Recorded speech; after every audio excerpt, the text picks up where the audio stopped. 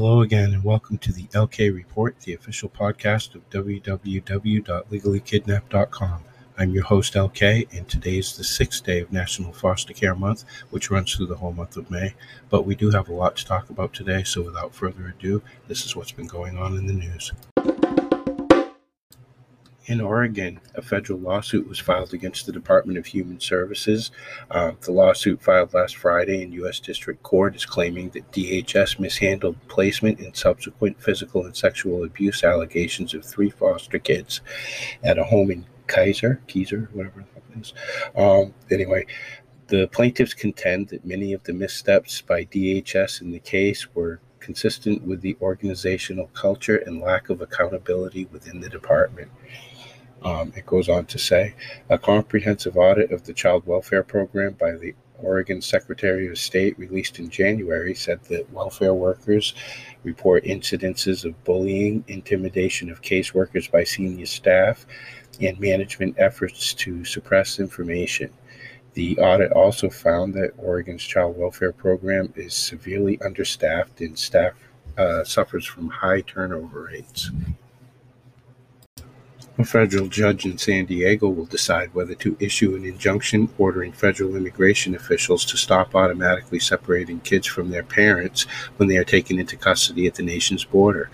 The suit contends that the agency splits parents from children without a compelling reason, such as doubts about whether the adult is the actual parent of the child or whether the parent is otherwise legally unfit to have custody. Police in Arizona are looking for a family after the parents rescued their 2 kids from a supervised visit by threatening the CPS worker with a stun gun and duct taping her to a tree. I really don't make any of this up, people. It's all right there on the blog. You can go and check it out yourself, www.legallykidnapped.com. In Washington, a child protective worker walked into the Yakima police station and said that he had sexually abused 5 kids during the past 8 years. He's a 50-year-old CPS worker, and he said that he knew the alleged victims, but they were not children who came into contact with him as part of his job. The former mayor of Seattle, Washington's ex-foster son is suing him for defamation of character after the mayor used his high office to defame him and others who accused him of sexual abuse.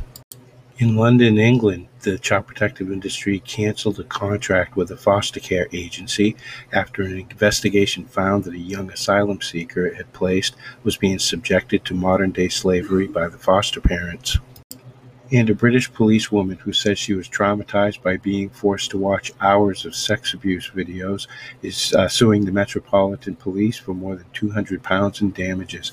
The 29-year-old is claiming she suffered psychiatric injury because she had to watch harrowing and dangerous material while investigating the rape of 3 young girls. She also says she experienced intrusive flashbacks and nightmares due to having to watch hours and hours of video footage regarding their ordeal, and it ruined her sex life and ended up with her being diagnosed with post-traumatic stress disorder, which was only made worse by her bosses. In New Mexico, Child Protective is having big problems with kids cycling in and out of what they're calling treatment foster care, which is more therapeutic, much more expensive. They're going in and out basically because they have nowhere else to put them. In Alabama, the mother of a former teacher filed a wrongful death lawsuit against CPS after her daughter was strangled to death by her 14-year-old foster son. The suit is alleging that CPS placed the kid with her, despite multiple complaints of violence in his prior foster homes. And finally, the state of New Hampshire has agreed to pay $6.75 million to settle a lawsuit filed on behalf of 2 young girls who were sexually abused by their real parents while in foster care. The girls' grandparents sued CPS in 2016, claiming that the parents were allowed to have unsupervised visits in 2013, even though police were investigating reports that they had molested other children at a homeless shelter. The parents are now serving 25 years to life in prison for child pornography and sexually abusing the girls, who were only 18 months old and 4 years old at the time. But CPS let them go. Terrible. And that's what's been going on in the news over the last couple of days since we last spoke. You can find the links to all of these stories on www.legallykidnapped.com. And that's all I have for you today. But before we go, I do want to thank the child protective industry for giving me all of this wonderful content that I use to make these podcasts. I couldn't do it without them. Until next time, this is the mighty LK, over and out.